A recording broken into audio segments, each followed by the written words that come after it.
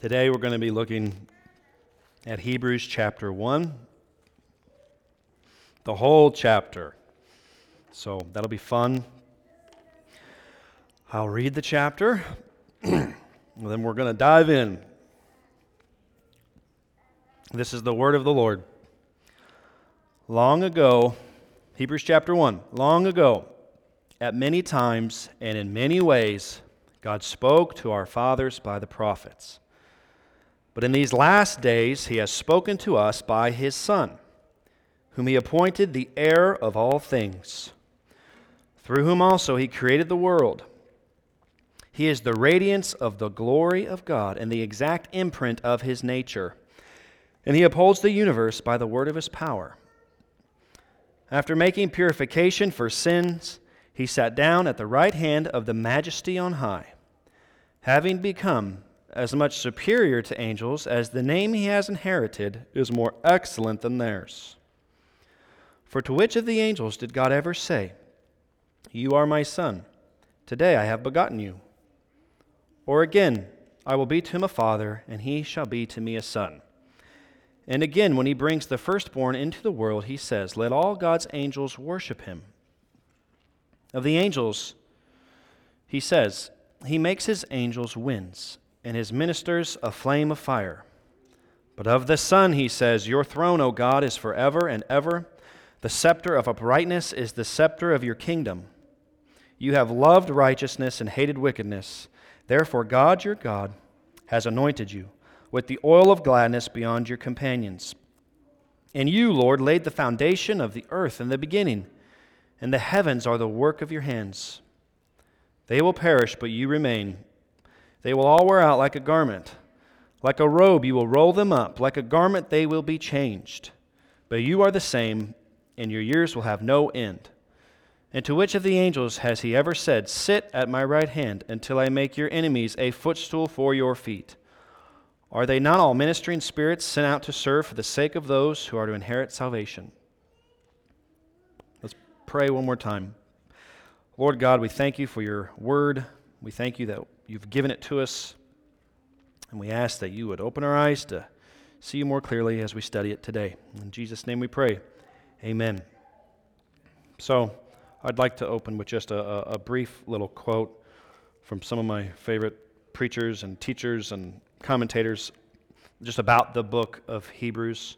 It's a big book, 13 chapters, and it goes into one of my favorite things that I love the book of Hebrews about is how it goes into such great details, explaining literally how Christ has fulfilled the old covenant, how he's brought forth a better covenant, how his sacrifice is better than the old sacrifices. And when you start reading it, it's crystal clear how much greater he is. And really, Hebrews chapter 1 is an introduction to the whole book. So we're going to see how Christ is supreme. He's supreme over all, and he is who God has chosen, specifically who God has appointed for us and for our Savior. But John MacArthur had to say that the epistle to the Hebrews is a study in contrast between the imperfect and incomplete provisions of the Old Covenant given under Moses and the infinitely better provisions of the New Covenant offered by the perfect high priest, God's only Son and the Messiah, Jesus Christ. I have lots of notes up here, so just want to make sure I'm ready. So I'm going to read a brief couple scriptures from other passages of Scripture before we dive in, just so we can see that it's all saying the same thing, which is, I love that. I love it when you look at the Bible and it's just everywhere all saying the same thing. So, because we've talked about how Christ is bringing a better covenant, so later in Hebrews chapter 8, verse 6 and 7, I'll just briefly read this. It says, "But as it is, Christ has obtained a ministry that is as much more excellent than the old, as the covenant that he mediates is better, since it is enacted on better promises. For if that first covenant had been faultless, there would have been no occasion to look for a second." Ooh, that's good. Like I said, Hebrews makes it crystal clear. If the first covenant would have been wouldn't have had any faults, there wouldn't have been no need to look for a second, which is why Christ is so incredible. Hebrews 8:13, in speaking of a new covenant, he makes the first one obsolete, and what is becoming obsolete and growing old is ready to vanish away. So, the old covenant is vanishing away. But that doesn't mean we don't look at it, okay? We love the old covenant. We love the law. We love the Word of God. We love the Old Testament. We don't tuck it away because Jesus is here. We love it because it points to Christ. Yeah, we use all the counsel of God. So we're going to get into Hebrews 1 now. We're going to just go over it verse by verse. So, long ago, at many times and in many ways, God spoke to our fathers by the prophets. But in these last days, he has spoken to us by his Son, whom he appointed the heir of all things. I just want to stop right there. I think it's so amazing that our God speaks to us. You know, he didn't leave us with nothing. He didn't leave us just wandering, you know. God created everything, the whole earth, his people, and just left them. Boop. Like, that's not what happened. He spoke to Abraham. He spoke to our fathers in the Old Testament. He's made a way of salvation, which is so a gracious thing for our God to do for us. He's given us the written word, and he's given us a Savior, Jesus Christ. And so we see that in these last days, God has spoken to us by the Son. That's very significant. Whom he appointed the heir of all things, through whom also he created the world. This is talking about Jesus. He's the radiance of the glory of God in the exact imprint of his nature. Jesus is God. That's very clear. He's the radiance of the glory of God, the exact imprint of his nature. I don't have time for more quotes, but one of the commentators I read was talking about how, like, the glory of God is revealed in Christ. Because God, the glory of the Father is so great, but we see God's glory through the Son, that's amazing. And he upholds the universe by the word of his power. After making purification for sins, he sat down at the right hand of the Majesty on high, having become as much superior to angels as the name he has inherited is more excellent than theirs. So the first point, I guess, for the first part that we've seen so far is that Jesus is the final word, and that he is supreme overall. And now it's going to go into detail about how he's greater than angels. In the Old Covenant, lots of times God used angels to bring words to people in the Old Covenant, in the Old Testament. And so you could see how maybe they might be tempted to look to angels, because, can you imagine if an angel showed up in your bedroom? Like, you might, there's other passages of Scripture where they bowed down to worship them, and the angels are like, no, don't worship us, because they are, once again, like us. They're created beings. And so let's get into that now. For to which of the angels did God ever say, you are my son, today I have begotten you? Or again, I will be to him a father, and he shall be to me a son. The answer is none. God never said that to any angels. But he did speak of it regarding the Son, regarding Christ. And again, when he brings the firstborn into the world, he says, let all God's angels worship him. Angels were created to worship God. They're not even close to Christ. Of the angels, he says, he makes his angels winds and his ministers a flame of fire. But of the Son, he says, your throne, O God, is forever and ever. The scepter of uprightness is the scepter of your kingdom. We're on verse 8, sorry. This is so good. We love the word of the Lord. Your throne, O God, is forever and ever. Jesus is going to rule and reign for all of eternity. Verse 9, you have loved righteousness and hated wickedness. Therefore, God, your God, has anointed you with the oil of gladness beyond your companions.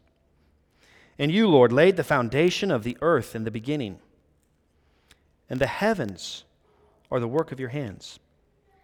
They will perish, but you remain. They will all wear out like a garment. Like a robe, you will roll them up, and like a garment, they will be changed. But you are the same, and your years will have no end. We see that Christ here, once again, his years will have no end. And to which of the angels has he ever said, 'Sit at my right hand until I make your enemies a footstool for your feet'?"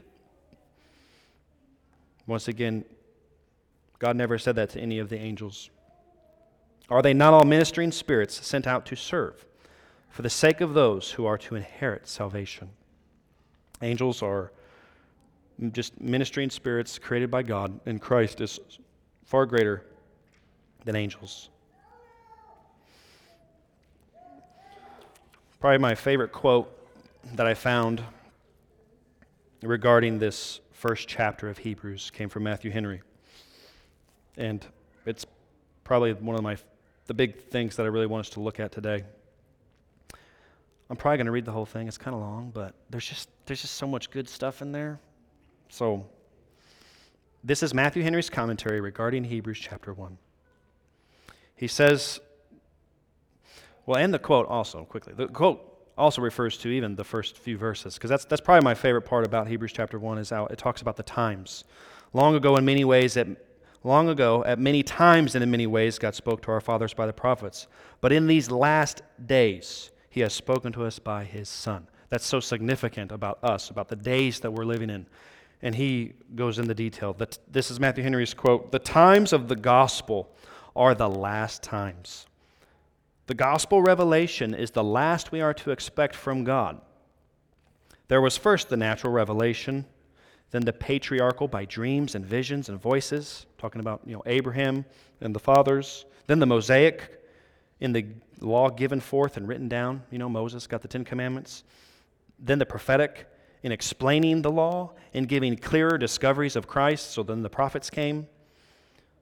But now we must expect, this is a big one, but now we must expect no new revelation, but only more of the Spirit of Christ to help us better to understand what is already revealed.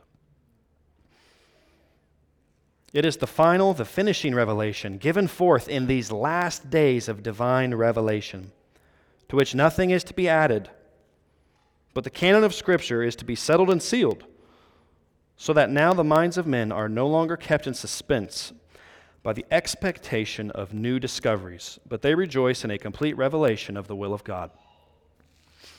I know that was packed.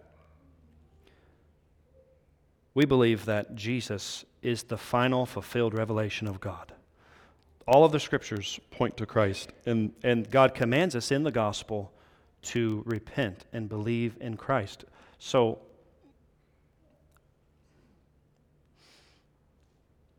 sometimes, I don't know.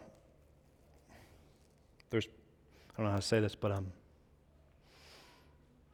that's the most important thing that we're commanded to do in the Scriptures, is to believe in the gospel, look to Christ for salvation, and obey His commands. You can see in this world today that some people, they think that there's just a lot of other things that you need to do. And I'm not saying that you don't do other things, but the most important thing is how God has spoken to us by His Son in the gospel. That is it. I have another verse that would support that. Acts 17, chapter 30. It really caught my ear because it talks about these times of ignorance. The times of ignorance God overlooked, but now He commands all people everywhere to repent, because He has fixed a day on which He will judge the world in righteousness by a man whom He has appointed. And of this He has given assurance to all by raising Him from the dead. I love that in Acts 17:30. It just goes right along with the book of Hebrews, talking about how God has appointed Christ. And these times of ignorance God overlooked, but now He commands all people everywhere to repent and to look to Christ. And this brings us,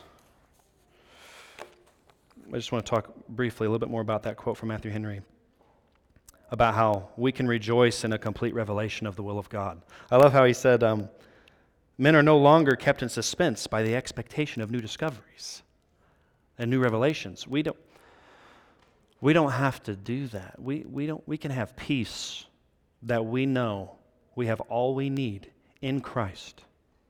In the book of Hebrews, we weren't able to get all the way through it. It's 13 chapters, but when you go through the rest of Hebrews, you will see there's nothing else that you need as a Christian other than your faith in Christ.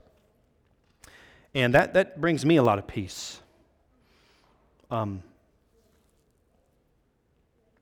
It brings me lots of peace. I used to believe, I'll just use my own personal experience, I did used to believe that revelation was still happening today.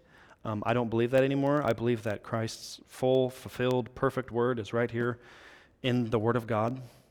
This is the full fulfillment of the word. It's all right here. It points to Christ. And that really gives you peace as a Christian. You don't have to worry, like, is God going to do something new? I was sharing with a friend, it may have been today, the only new thing that I know that Scripture talks about that God's going to do is He's going to come back. Jesus is going to return. We know that's going to happen. But until His return, we need to do what Hebrews says, and that's look to Christ. And that brings us to our application. And what a better place to get an application than from the Word of God. So, our application is in Hebrews chapter 2. It's the very next thing. He just talked about Christ, Hebrews chapter 2, and it was even in our liturgy. I love these liturgies. Honestly, we could, our liturgies are so filled with truth and Scripture and our confession of sin. I mean, every week I feel like we could just quit the whole service at the end of this. And we are super blessed that we have such a rich order of service and a rich liturgy. I'm super blessed by it every week. Getting to confess my sins to God every week and seeing that He's saved us and pardoned us, it's incredible. I hope this is all making sense. I feel like it's been pretty simple, but Hebrews chapter 2, this is our, what do we do with what we just heard? Hebrews chapter 2, therefore we must pay much closer attention to what we have heard, lest we drift away from it. For since the message declared by angels proved to be reliable, it's going to talk about the old message of the Old Testament. It was reliable, and every transgression or disobedience received a just retribution. But how shall we escape if we neglect such a great salvation? It was declared at first by the Lord.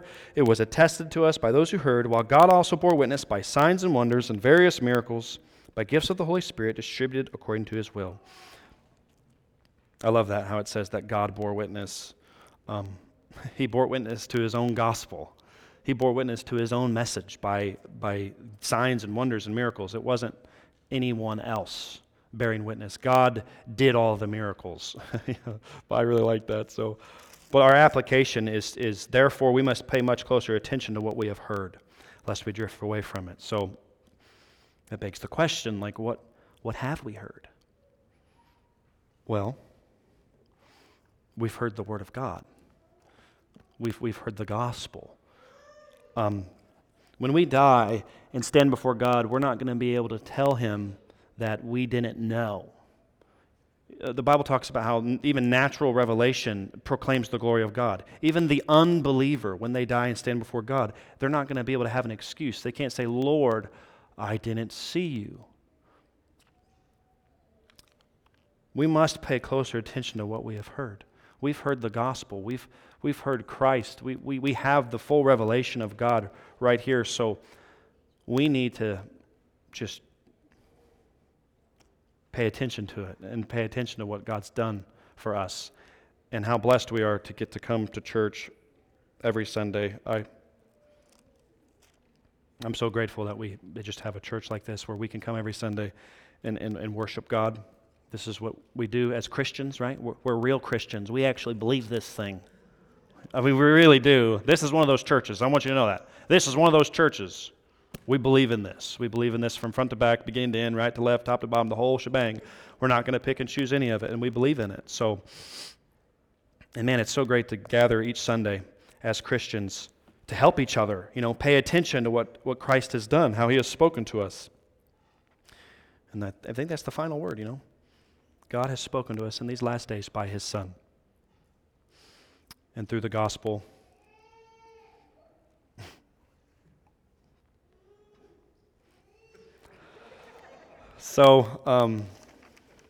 Yeah. I just want to make sure there's no more awesome quotes that you need to hear.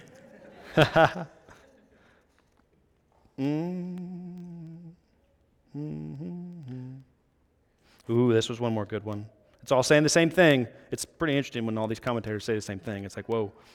I won't do many anymore, okay? We're pretty much done. But I really like this too from John Calvin. He said, the Spirit of God in this passage invites all to come as far as Christ, and so he forbids them to go beyond the last time which he mentions. That's pretty cool. He forbids us to go beyond Christ. There's really nowhere else to go, you know. That's what's interesting, is where else could you go but to the true one and living God and the true Savior. So I hope that our application makes sense. Read Hebrews chapter 2. Pay attention to, Christ. Pay attention to the Word. Pay attention to what He's done. And once again, like I've already said, I love how we have a church where we can do that as Christians and is encourage each other. Hebrews is full of a few more amazing exhortations where he tells us to encourage one another in our faith. So I'm not going to say any more. Hebrews 1 was awesome. So with that, let's just end in a word of prayer. And then, we're going to sing another song to our Savior. So, Lord God, we thank you once again that you've made it clear to us that in these last days, you have spoken to us through your Son, through the person and the work of Christ, and we don't have to do anything else but come to Christ through faith. And Lord God, I ask that if there's anyone in here today who maybe hasn't done that all the way, Lord, that, God, we just ask that if there's anyone in here that isn't born again, Lord, that by the power of your Holy Spirit, that you would open their eyes to believe in the gospel. We believe it's truly a work of the Lord by the power of your Spirit, God, and we thank you for this day. In Jesus' name we pray, amen.